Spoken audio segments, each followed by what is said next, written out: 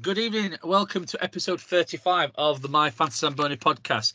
Different voice introducing the show. Unfortunately, Joe's on the injured reserve list. However, you've got myself, Dave, and I have got our other two partners in crime. So, first of all, good evening, Andy. Good evening, Dave. Good evening, Graf. How are you guys? Not so bad. Not so bad.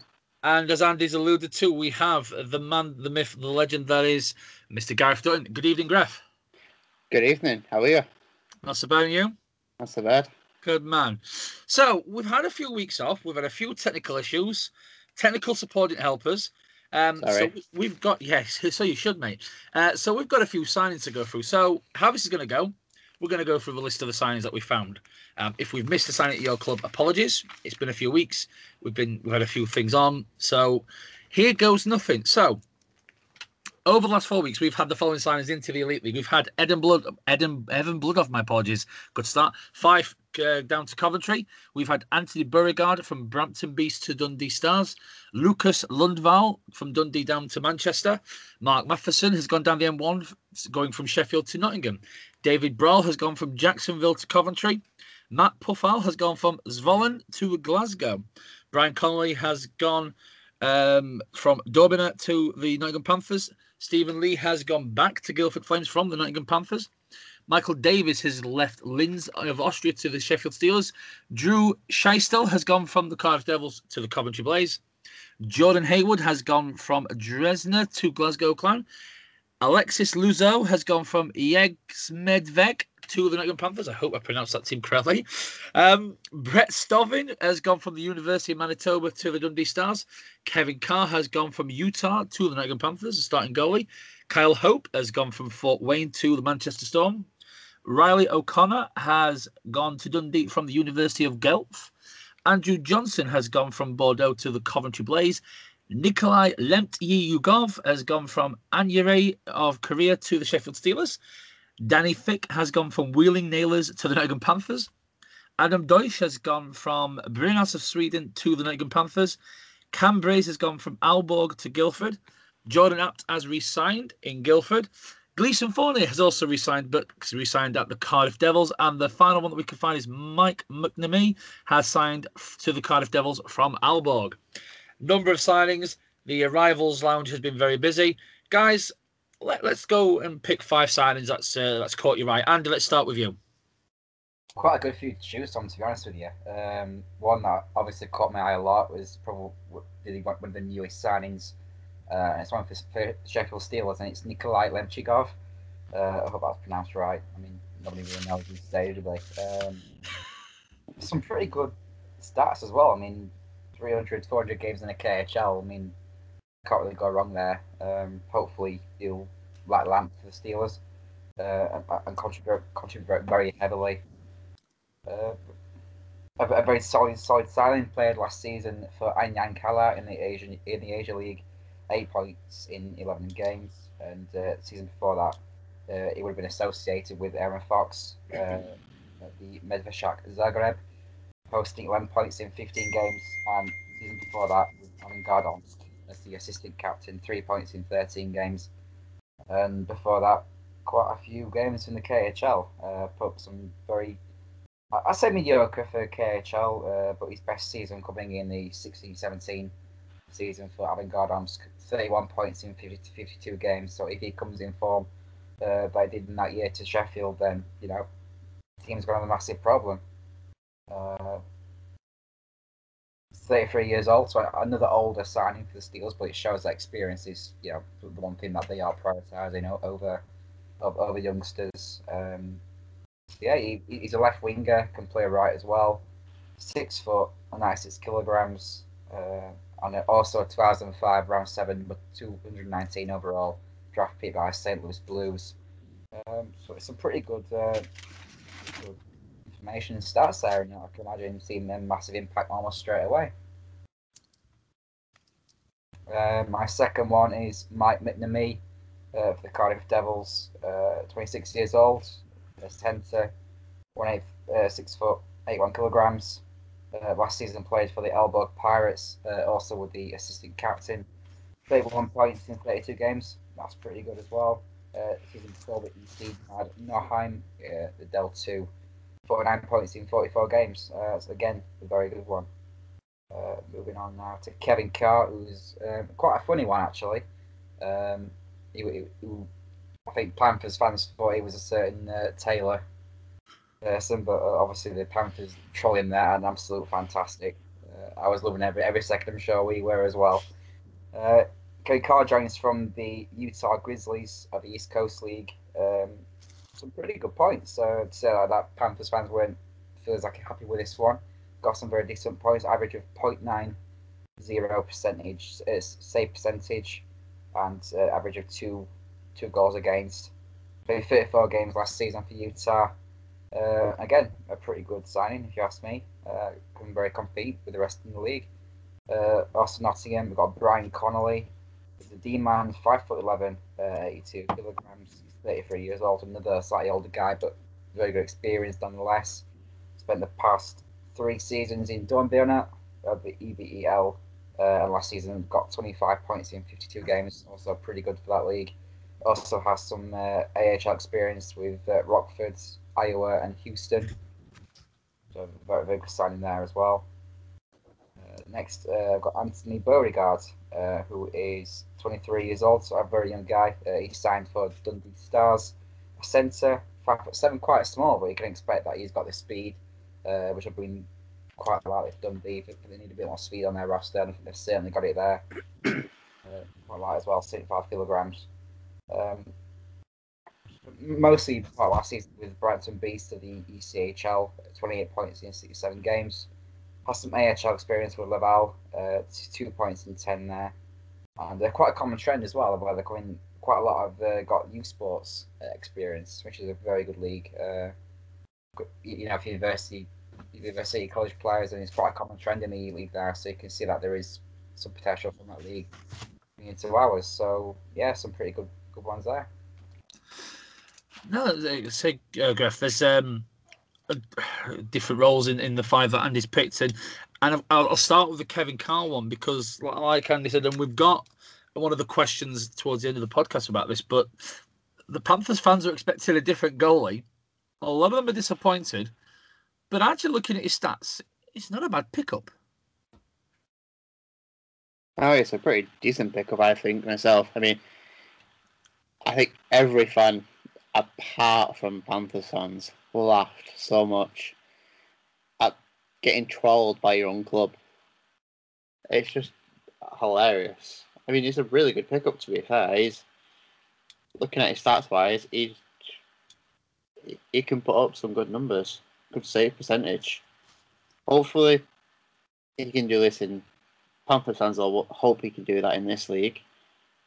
Again, all the best to him. Hopefully, he can get a championship. I think he posted that on Twitter as well, saying he wants to win a title. Not too sure what title he wants to win, but it'd be a good first season for him if he did. It would be a good season. I just hope once the Panthers fans have seen him and he performs, I hope they shake off the disappointment of the signing news. Apologies for the awful pun there.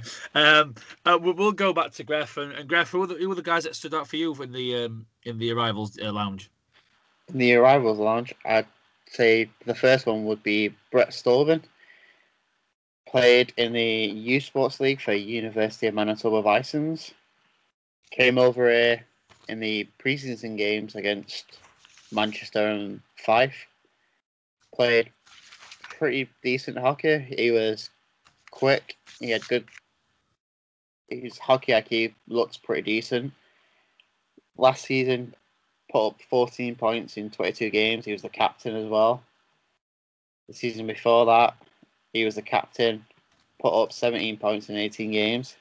I think when he came over here in the preseason games, I think Pash has definitely had a few eyes about looking at players playing for the University of Manitoba. And they picked up what I think is probably going to be a good gem. He's only 24 years old, can play as a centre, play as a right wing, can play in defence.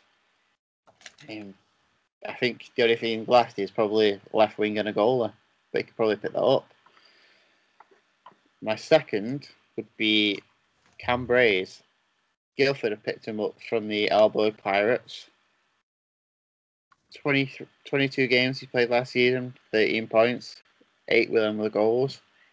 Pretty decent stats for a centreman. He's only 5'10". He started the season in the EBEL. And it would be Aurel Zenoro. I definitely messed that name up. My apologies to that team. Before then, played in the NLB. 47 points in 45 games. And played a stint in the AHL, played one game for Stockton Heat. Youth Sports League as well, University of New Brunswick. He looks like he could be a good, strong centreman who's going to be getting a lot of assists next season. My third choice would be Andrew Johnston, signed from Bordeaux in France. 44 games, 40 points. Season before that, he played 44 games, 50 points. Looking at his stats wise, the past 3 seasons, he has got at least 40 points.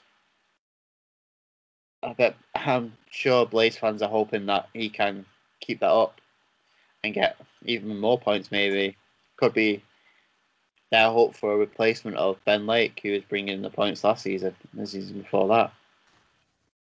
I mean, I've heard a lot of people rave about him from last season, so we'll look forward to see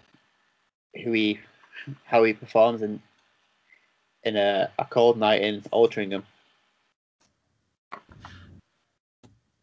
And my fourth pick would be Danny Fick, 5'11" D-man.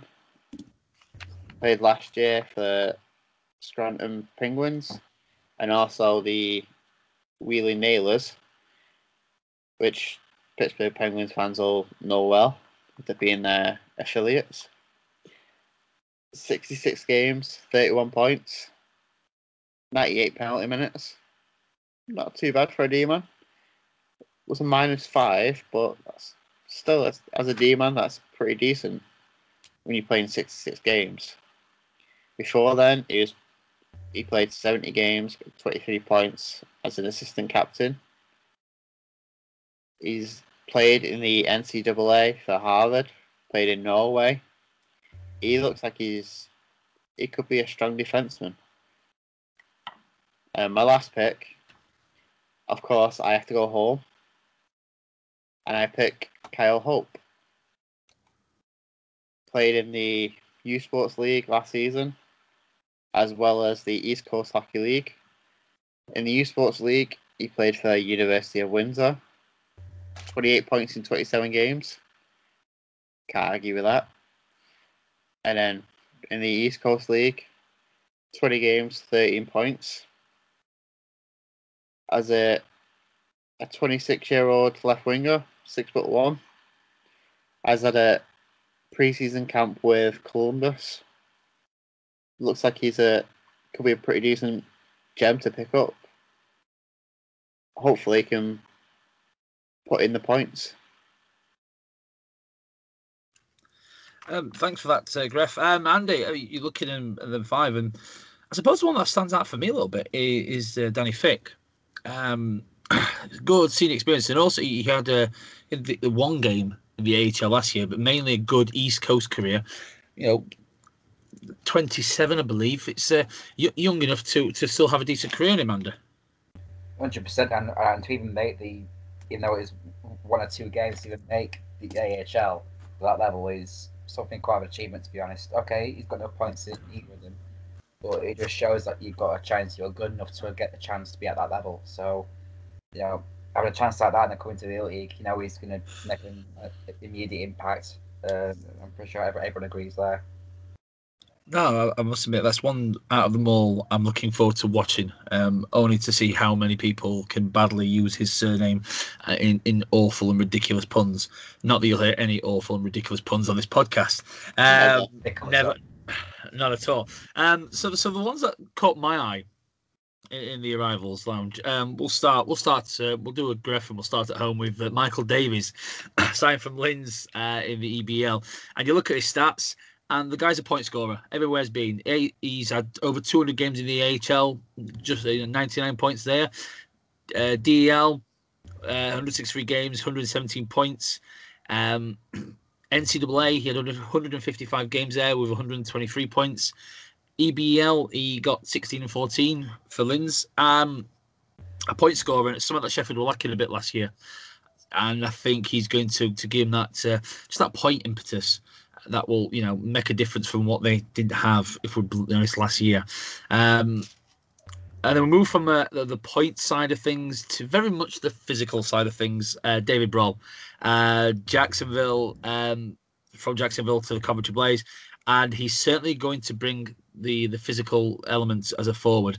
But good league experience. Over 250 games in the AHL. You don't get that many games if you don't know how to play the game or don't know how to play your role well.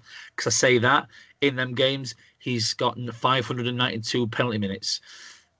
Over that many games in a league as high as that, averaging over 2 penalty minutes a game, says a bit about the type of game that you expected there. However, he did get 39 points, so he was contributing a little bit in that context. But in his OHL days, 255 games there and 139 points. So, yes, it probably looks like his role in the AHL was completely different.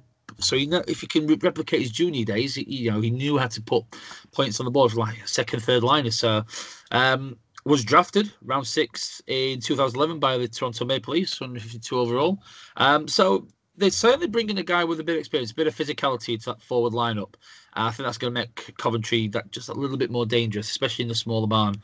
I think it's going to do them the world of good. Next one. Matt Puffall, who's gone to the Glasgow Clan. Great stats if you look at him as a third, fourth line forward. But then you realise he's a defender. And I tell you that. 104 games in the U-Sport, he's got 84 points. WHL, 26 games, 107 points. Both times he's had a plus in both leagues, so as a defender, so that's always a good stat to have. His only thing that's kind of lacking is he's not had that much senior league experience. Well, we say he had 5 games in the AHL for Lake Erie, 6 games in the East Coast for Utah. Last year he had 26 games in Slovakia for Zvolen. Only 2 points, and was a -6. But look, if you look at his North America stats, he looks like the type of player that's going to make a difference to Glasgow. I think that's one of, as much as they had a good season last year, I think that was, maybe that a quarterback style defenseman who can, get the shot off and start the offense. Probably what they were missing in depth. So I think that he's going to fit into that role well. And I'd be honest with you, I think he'll do well up in Glasgow. The next guy that caught my eye, Swedish defenseman Adam Deutsch. Well, you wouldn't have thought of Swedish for that surname. But a lot of decent top league experience. And, 20 games in the SHL, 46 games Allsvenska, 20 games the KHL, 55 games EBL. Now, okay, KHL EBL was with Medvezak Zagreb. However, he's very much a stay-at-home divan. We'll look at his points and his plus-minus everything. But he's got, he ended his season in the SHL with Brinas. You don't go from the SHL straight to the league. You don't even play in that league if you haven't got anything about you. So I think, as much as some of the Nottingham fans were a bit uneasy about having not as physical a defenseman, I think this guy's going to really tighten the ship and give him that real sort of kind of, without the physicality, that just tight back line. So I'm looking forward to seeing him in that context. And the final guy that stood out for me was a guy that left Kokori down to Coventry, Evan Bloodov. We've seen him over 100 games in the league, in League and Cup, and he's got the points, over 97 points. But you're looking kind of his North America career, 250 games in the East Coast, 152 points, 57 games AHL. Only 8 points, but still 50 games plus in AHL, you're doing something to at least be recognised in that context. A guy who has scored points for fun in the last 2 years of the league, I think will For me, he'll be the supporting role to whoever takes that Ben Lake role. But he's going to do it very well. I think that's an upgrade again for the Coventry Blaze. Another guy who was drafted in the NHL, he was drafted by the then Phoenix Coyotes, round 6 in 2009. So again, another guy with experience, and I just think I look at Coventry signings, and I don't see. I'll throw this question to you guys. I don't see a sign where I think compared to last year it's a downgrade. Every time, I think I may have only once gone maintained. They've upgraded slightly. Nearly every signing in my eyes. Yeah, definitely. I think they have upgraded in a lot of all over. I mean, when you look at last season players, we mentioned at the start of the year, we were like, this doesn't bring anything good out in us. We're like, yeah. I mean, even from a Manchester fan's perspective, it took until pretty much the second to last game of the season to actually clinch a playoff spot, which obviously, yeah, they took it from us, but... Oh, did you not make the playoffs last year? No, did you know? No, we never heard of it. Nah, unfortunately we didn't. He must have kept it on the down low, mate. I tried to.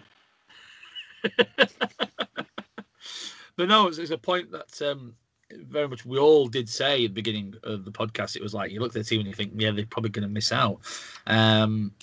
But I got to Andy, and you look across the board of the signings in the last batch that we just mentioned, and you've got to say, once again, the standard of player that's coming across overall into the league is getting better. It massively is, and I think it just shows the hard work of the Elite League, the clubs to bring these kind of players. Aaron Fox in particular. He's got that experience in the KHL. He's made friends over there. He's had a very recruitment-based role, and you can see that's really coming into effect right now. Signing the likes of Nikolai Lemchigov. I mean, you wouldn't normally see the likes of him in this league, and it's down to that knowledge and that recruitment style of the coaches that are bringing them here. They advertising the league, advertising where they're going to be, and they're selling it to them. And this is something that we could only have dreamed of in the last 5 years, to have the players of this sort of ability here. And just going back on Coventry, I mean, last season you can pretty much say they relied on Ben Lake almost every game, but now we've got players that are signing that they brought in Bloodoff, brought in Johnston. It's going to be like a line or two lines that are going to be fully contributing, and it's something that I think Coventry fans really look forward to see. I think for me, Coventry, the three key signings left to announce is, for me, their other top 3 players. I think they've got 2 left, and it's the goalie. And I think that could make or break them. But Coventry tend to, on the whole, have an okay, decent goalie. So let's see. Danny Stewart's got, he's been around the block a bit. He has some connections. Let's see what he can pick up. But we're certainly seeing some good players. And one thing I'll to end before we move on to the last signing piece of news. Years ago, and I suppose I'm leaning more towards Gref just because of our age, you used to have kind of players from North America go, if you want a decent league in Europe, come to UK first, then have a good year, then go across. And I think we're now starting to see it's the other round, where it's like, if you want a good league in Europe, go to Denmark, go to Italy, then actually you'll get a shout of coming across the UK. And in that kind of, it's a nice little change of scene where actually we're not being used as the first stepping stone, and actually we're the stepping stone to potentially the DEL, the SHL, the KHL. Yeah, definitely. Nowadays, it's a welcome thing for us, because as you mentioned, I think it's like the start of the Elite League. Back in those days, we were literally a stepping stone into Europe. Any other league, for example, like the Danish league or the Sim League or as such, it's a much welcome change. It's one that you can think, yeah, this league's definitely getting better over and over. It's certainly turning around, and we've seen the results in the World Championships. But yeah, I agree. Beginning of the EIHL era, when we was younger and probably a lot more innocent, but never mind. But yeah, so that's the arrival section. There's one player that's announced through his club or ex-club that's leaving the Elite League, and that's Robert Farmer. The statement that's been released, short and sweet, not a criticism, very much lack of detail, probably waiting for the contractual negotiations of who he's going to go to finish. Stated that he's going to be heading off to Europe. Andy, a player who has tried outside of the UK, it's a nice change, and it's good to see another Brit, and probably getting towards his prime, try and crack potentially Europe if it is Europe. It is great. I think more British players should be looking at this option as well. You played in the Elite League for so long. In Farmer's case, since 2013, basically. So quite a long time. He's done really well with Nottingham. Before that, with Coventry as well, and Braehead, and Sheffield. But it's nice to see them branch out and just look for those other opportunities that maybe they should probably doing to get that bit more experience, skating with European coaches, and that we've got that just a bit more knowledge, for the certain aspects of the game that they want to improve. Like Farmer might want to improve his speed. He's got skill already. Like we've shown in Great Britain, he's scored countless goals for us in the last minute, and he's made his jump for joy many times. But I like that sort of player who think that there's still elements of the game that they want to improve, and Europe is like the best place for that.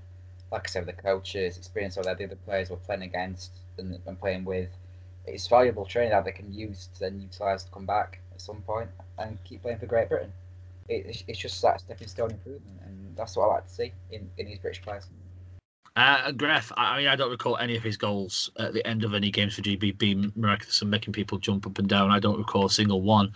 But I'll say this: when he plays for GB, he's a completely different player. When he plays for the Panthers, it's kind of like his game increases tenfold. When he plays for GB, he's a lot. His chest gets bigger, and he's even taller than he is, and just gets them goals, big goals. Whereas he kind of a little bit, I suppose, it's unfair to shrinking Violet in the Nottingham lineup. Still as good a player, but just doesn't have that kind of impact. So maybe going to Europe will help him, give him the confidence to branch out and be that GB player back in a domestic game. I mean, I don't think the French league might want him though. I mean, he might turn him around and then go glove side, but things happen. They do, mate. Yeah. Maybe not the Hungarian teams either.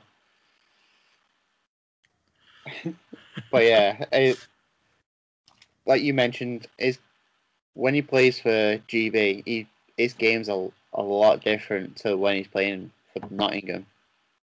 When he's playing for Nottingham, he's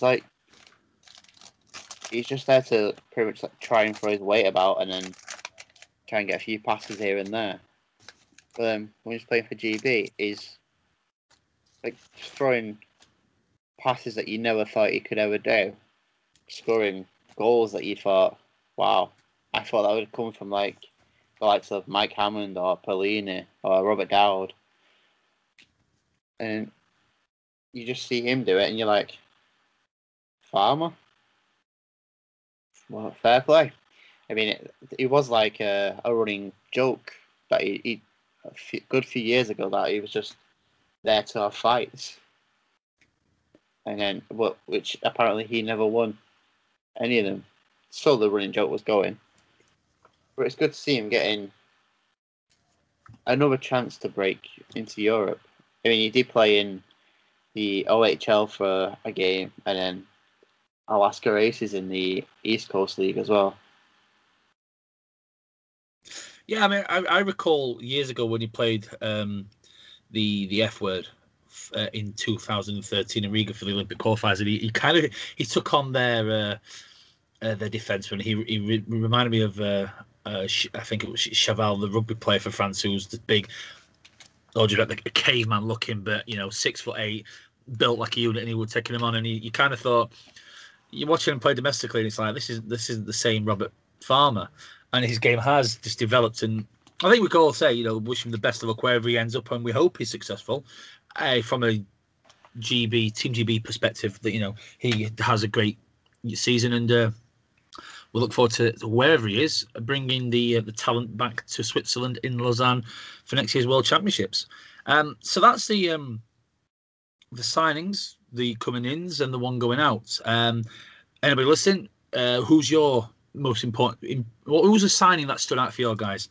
Let us know via social media, which we'll go through towards the end of the podcast. We'll move on to the next section that we've discussed. We're going to discuss, and it's the Challenge Cup, guys, because the format's been released, and I think it's fair to say that everyone collectively, in some form and capacity, have gone, at certain elements. So if you've not seen or read the format, so three groups will be had. Group A, Belfast, Dundee, Fife, and Glasgow will play each other once, home and away. Group B will have Cardiff, Coventry, and Guildford, 2 home, 2 away. And Group C will have Manchester, Nottingham, and the Steelers, 2 home, 2 away. So the quarter-final lineup will be the top 3 in Group A, top 2 in Group B, and the top 2 in Group C. However, the third place in B and C will play a playoff game, one-off, and the winner will become the 8th seed in the quarterfinals. And when the quarterfinal comes along, the best group winner will pick the opponent, and then the second, and so on and so forth, which will end up with the Challenge Cup final taking place at the Viola Arena in Cardiff, Sunday, the 8th of March. Gents, I've got a couple of things on that, but I'm going to throw it to you guys. Is this the right format? Is this the one that makes sense? Is it better for business, or is it just kind of ignoring the sports element of a cup contest? I think, well, for one, they'd put it on a Sunday again. So I know you probably will touch on that later on as well. But for example, if like Glasgow and Belfast play each other in the final, that's one hell of a journey. Or even Dundee, if they get in there. So that's like if they're driving, that's an 11-hour trip. I still think they should do it on a Saturday, like we've mentioned in previous episodes, just for those reasons, just in case that the teams that you don't think are going to make it, like the surprise package. Well, don't forget, before we bring Andy into the equation, last year it was very close to being a Glasgow-Guildford final, with Glasgow making the semi-finals and kind of pushing Belfast all the way to the end of the second leg. So it was close to actually happening. The scenario you mentioned. Andy, what are your thoughts on the Challenge Cup? I think it's a very strange format, to be quite honest. I mean, you got Group A, Belfast, Dundee, Fife and Glasgow. They've all got 2 games in total each, 1 home, 1 away. The top 3 qualifying, and then look at the Group B and C. Obviously playing more games, 2 home, 2 away for both groups. I'm just looking at Group C and how they've got 3 teams and they've got 2 home, 2 away games for each. And the top 2 qualify. It's just a format that doesn't quite make sense. I think it'd make more sense if there was an extra team in there.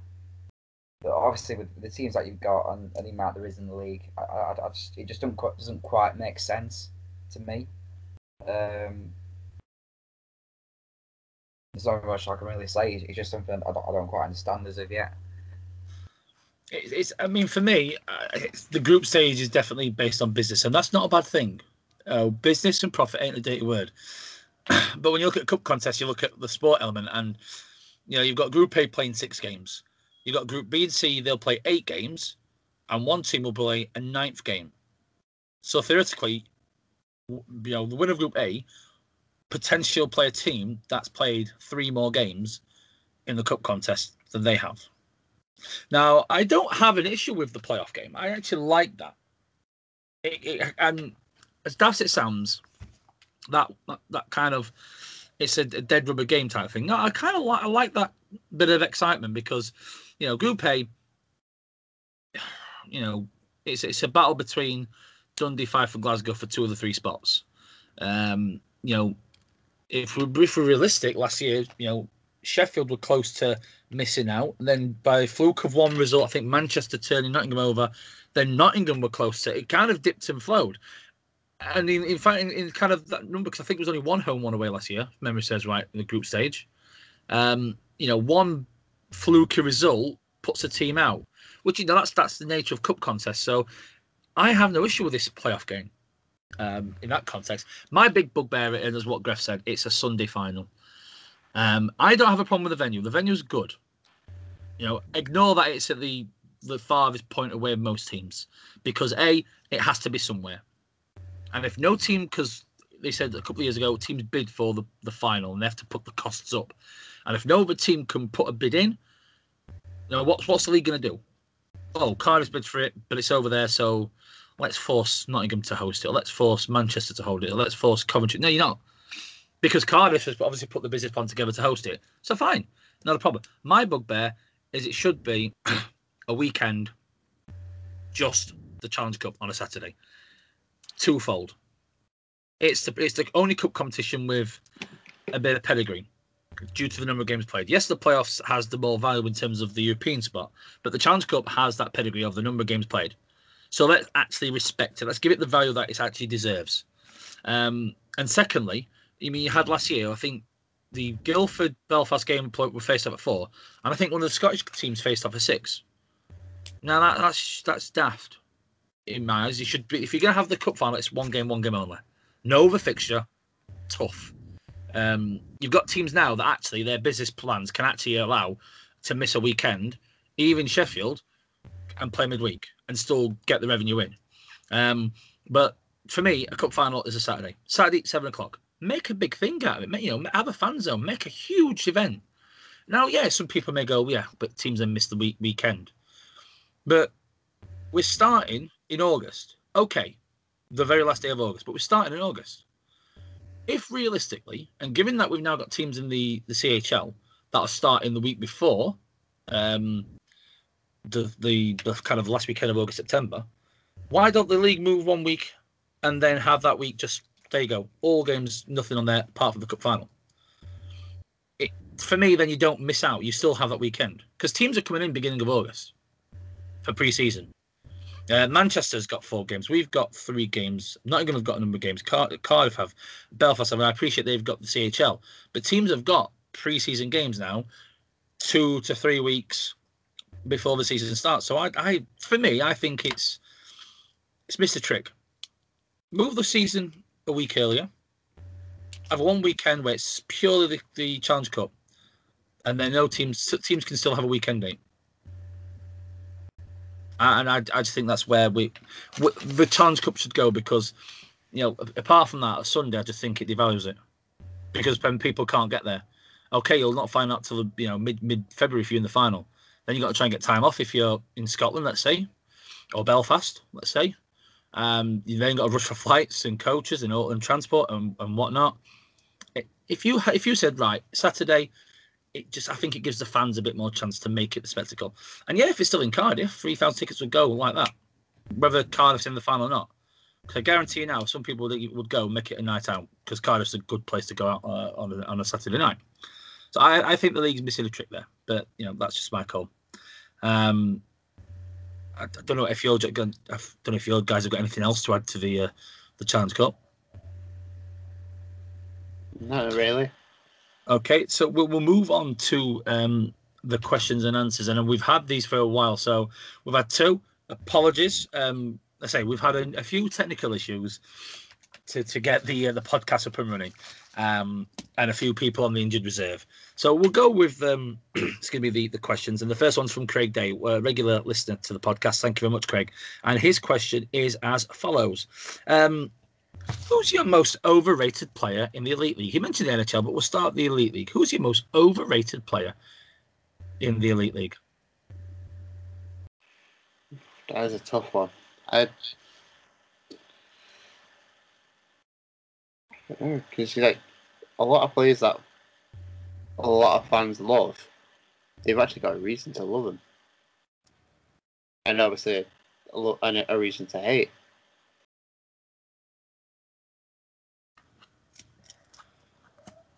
I'm going to start the ball rolling. Mine's probably a bit controversial, and I'll explain why I think he was the most overrated player in that team that year.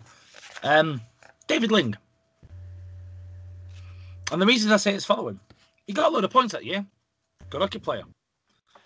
But when the chips were down for the Panthers, And there was a number of games that they really dug themselves in the eye to get the points that led them to that elusive league title. He was never a guy that I looked on and gone, he shouted, get on my back, I'm getting us 3 goals. I'm going to get us the assist. I'm going to block the shot. He never come across that guy. He used to get 5-6 points against Hull, because I think Hull was in the league at the time. But he never stood out as a guy who goes, you know what, we're 2-0 down with 10 minutes to go against Steelers. Jump on my back, we're going to win 3-2. They had enough players, and they had a number of players who did that. But for me, for a guy with that many points, stand out even further for me. And I just felt Ling was not, because great hockey player, good talent. Borderline, probably the most overrated I've seen for the last few years. Maybe controversial, but I just felt that in that team that was good that year. And his production, he never shouted, get on my back and we'll get over this rough patch and we'll still get the win.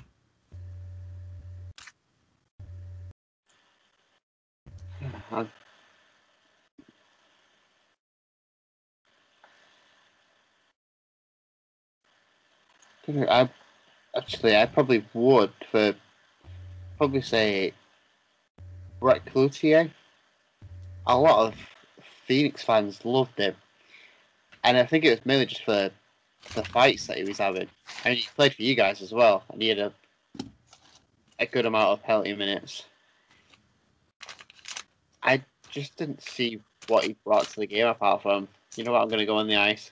I'm just going to pick a fight with anyone, just because I can.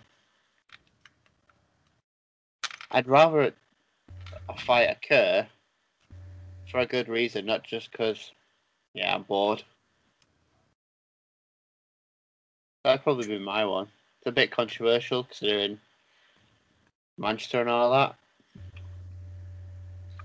You've certainly not played the home card on that one, have you, mate? Nope. Andy, who's your most overrated player? It's a very hard one, this. It's a great question because it is. And Craig stumped us. Fair play, Craig. Yes.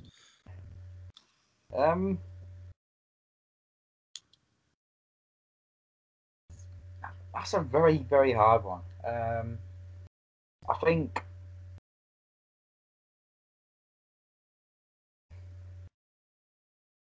certainly last season, I think the player I thought was overrated was Vaclav Stuka. Right.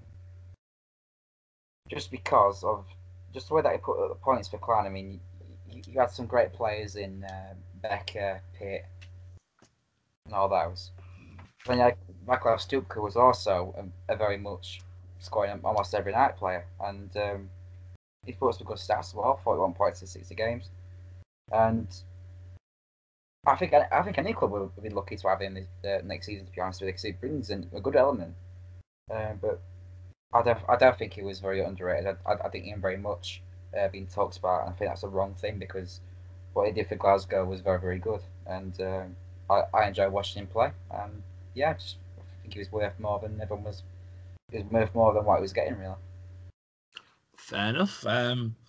So thanks for that question, Craig, and thank you for stumping us. And if once we've we've aired this podcast and you think we're wrong, do get in touch with us.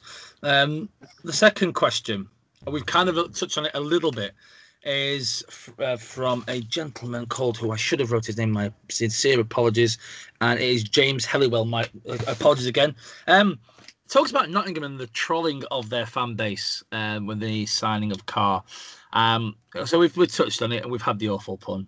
But it does kind of beg the question in terms of how you control the expectation of the fan base. For whatever reason, and I'm going to say in this way and kind of try back on it. Rumour mill in ice hockey, I've never seen it known in such a sport. I mean, okay, football in the papers, you always hear, such and such going to sign for Real Madrid. Such and such going to sign for Real Madrid. They're going to sign 1 million players. It's always in the papers, not just Real Madrid. There are other football clubs, decent football clubs around the world. There's also Manchester United. It's a Sheffield Wednesday fan. Exactly. Massive club. Get it right. Remember your place, mate. But jokes aside, in football, there's a lot of rumour mill in the papers and everything. In ice hockey, it's very limited to the social media element. The Twitter, the Facebook. Oh, have you heard he's going to sign here? Have you heard he's going to sign there? Years gone by. Again, I'll lean towards Gref because you had the hotlines and you'd have the tidbits in there.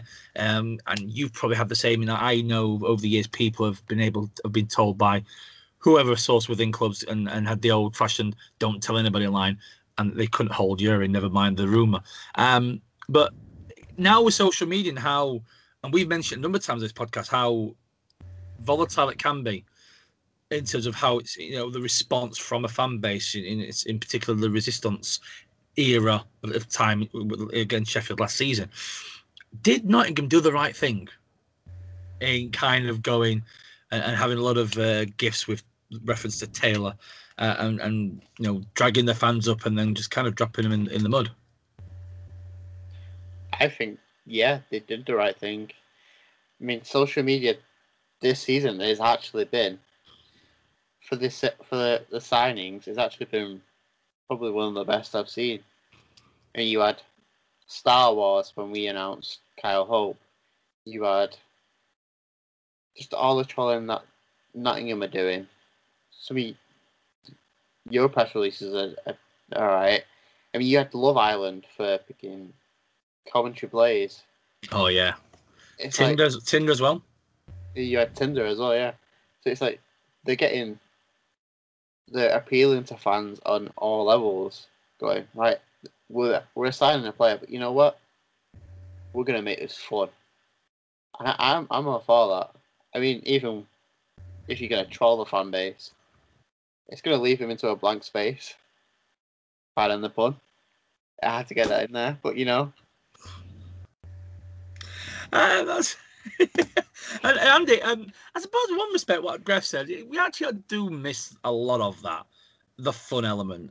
It's too serious. We as hockey fans, we clamour for that great C-bomb, the classiness. We don't have enough fun with this. Should we just have fun and not care? Yeah, I think it's definitely become a bit more, more politicalized and more, I think, more like serious than it is funny. And I think that's the wrong way of going about things. You've got to have a fun element in these things now. And what Nottingham did was absolutely brilliant. One, because it was a rumour that he was going to go to Sheffield at the start. So to then make it their own rumour and thinking, oh no, it's coming to us, and then making their fans thinking that was the case. Turned out not to be was, fantastic. And but you got to feel sorry for Kevin Carr. I mean, he's probably seen all those now and coming starts again. But what Nottingham the fans need to know is that okay, it's not Danny Taylor. It's not Taylor Swift doing a special concert for Panthers fans, anything like that. But it's a great signing for them. I mean, 0.900 save percentage in the third best league in the world is great, and that's a lot better than even some of the goalies in this league have done. So I do feel sorry for him in that, but the trolling was amazing, and long may it continue for other players and other players as well. I'm hoping to see maybe a Malkin gif at some point. See how that goes. I must admit what also had this year, we had the Gangnam Style, which was just an abomination. I'm sorry, that was an abomination. It was very cringy, but I'm kind of with you to the point where let's have some fun. The Tinder, the Love Island. I mean, you see it a lot in football. Glasgow. I mean, okay, it was short-lived when they had the announcement of Pete Russell signing for him. Slim Shady's not back. But it just makes it different. It kind of just adds to it a little bit. Whereas, we're used to bland, such signed, press release, the end, put it in the papers. Now, use what we can. Use the tools that are available, and more often than not, free tools. And can produce the goods. So I like what they did in one respect. I feel for the fans a little bit because they kind of fell for the troll. So long as they just get behind the netminder next season, and we'll go from there. But I'd like to, I'm seeing the upward trend on how they're announcing. Maybe if there's any mid-season signings, maybe even use Strictly Come Dancing. Can you imagine that? Imagine the judging table. If it was the Sheffield signing, Sims, Tony Smith, Sean Smith, giving tens from Len. Who knows? The possibilities are quite right. What could Manchester have? You know what? Imagine that one. He signs in the Rovers return. Oh, that'd be hilarious. The materials there. Five. Don't know. I'll tell you what, 5 fans. If there are only 5 fans listening, where would be the ideal, famous scenario that you could use to announce a bit of a video announcing a new signing at mid-season? Let us know on the social media front, which we'll go on to now. So if you are listening to us and want to know how and listen and find out the updates and any rumours and whatnot, Facebook, you can find us, My Fancy Zamboni Podcast. Twitter at MSZ Podcast. Do give us a follow. Do retweet the podcast, and get to know myself, Gref, Andy, and Joe when he's not on injured reserve. And let us know what you think. Was Panthers right to troll?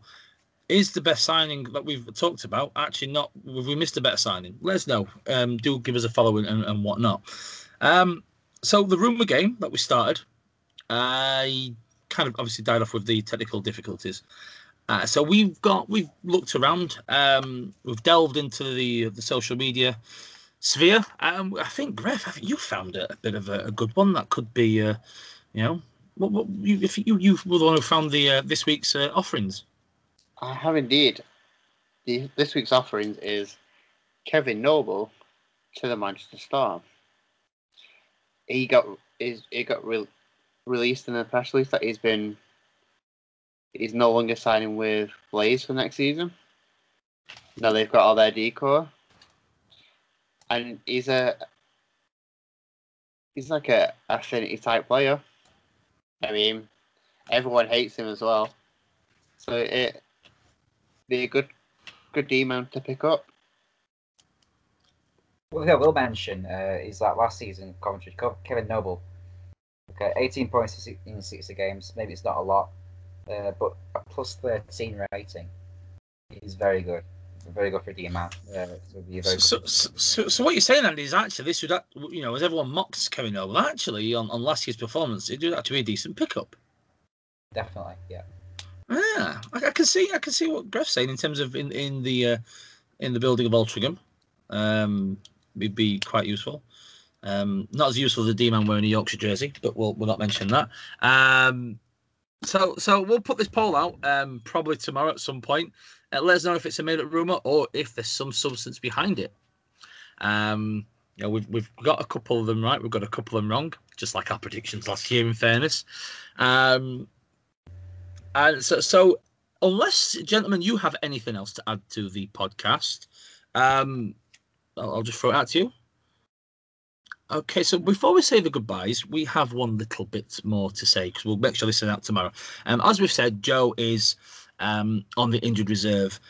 He better heal up very quickly because Saturday he makes the biggest mistake of his life. A lot of men will tell him that, but no, he's actually going to marry his beautiful bride Jess, and all three of us are on the My Fans Zamboni podcast, which both Joe and Jess lifetime of happiness, and Joe just saying yes and agreeing to everything that Jess says. Just one word. Well, it's actually 2 words, to be fair. I do. That's all he has to say. I can't wait for the speech. That's all I'm looking forward to, to be honest. Just a speech. It's been amazing. I think there's some good speeches if Joe's got anything to do. But no, we all wish him and just a great day on Saturday. We're looking forward to being honoured to be part of it, and a lifetime of happiness. So from all of us, the best of looking congratulations to Joe and Jess on Saturday. So we'll end on the happy note and finish the podcast there. And look at the time slide. We've done well tonight, gents. You can tell it's off season, can't you? Oh, definitely. So, without further ado, thank you very much to Andy. Thank you, Dave. Thank you, Gref. Thanks everyone listening. And to Gareth Dutton, thank you very much. Who is Gareth Dutton? Hashtag. Indeed, hashtag who is Gareth Dutton. Well, thank you very much, and thank you for anyone that's listening. Yes, indeed. Thank you for listening. Thank you to Andy and Gref. And that concludes another episode of My Fancy Zamboni.